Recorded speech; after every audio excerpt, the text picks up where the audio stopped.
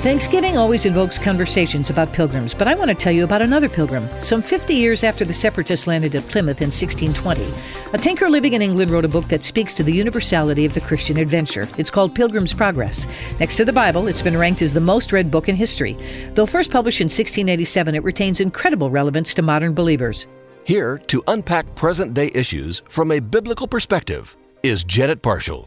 Pilgrim's Progress reminds us that the Christian journey from the moment we accept what Christ did for us at Calvary until our arrival in heaven is a great adventure. Bunyan's classic is a powerfully practical view of the trials and tribulations all of us encounter in our walk with the Lord. It's no glossy, everything's rosy view of the Christian life. It uncovers the warts and all truth about we sheep who struggle to follow the Good Shepherd.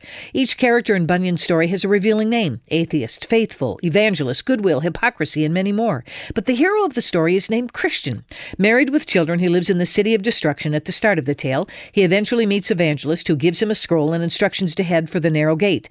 Failing to convince his wife and children to join him, Christian sets out alone on his pilgrimage. Pilgrim's Progress is the travel guide, but John Bunyan is the tour leader. Born to a poor family near Bedford, England, Bunyan lived during a tumultuous period of history. Oliver Cromwell was leading a revolt against the crown. Bunyan was recruited into the army, fighting on the side of the parliamentarians. He was described as a very great profane sinner and an illiterate man. But things changed dramatically when he met John Gifford, a Bedford pastor who had persecuted Puritans before accepting Christ as Savior. Gifford introduced Bunyan to Christ, and the great adventure began. Bunyan was imprisoned on several occasions for believing the gospel should never be compromised or restricted. Once, he was arrested in mid-sermon. His first imprisonment lasted 12 years. Separated from his family, he languished alone in a dark, filthy cell.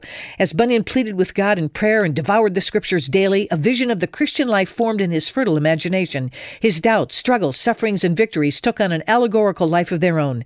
The seeds of Pilgrim's Progress had taken root.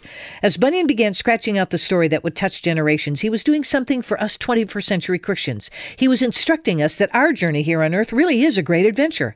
Like Christian in Bunyan's book, we may find ourselves climbing the hill of difficulty, or walking through Vanity Fair where shabby ideas are bought and sold. We on occasion must fight the dragon Apollyon, and might even find ourselves taken captive by the giant despair who lives in Doubting Castle. But we progress. We press on faithfully with a brave heart and a bold step, closer to that glorious moment when we pass through the rivers and find ourselves on the shore of that golden city.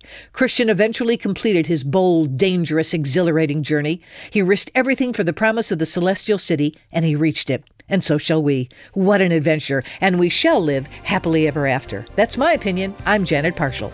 For more information, go to janetparshallcommentary.org or email us at janetparshallcommentary@moody.edu.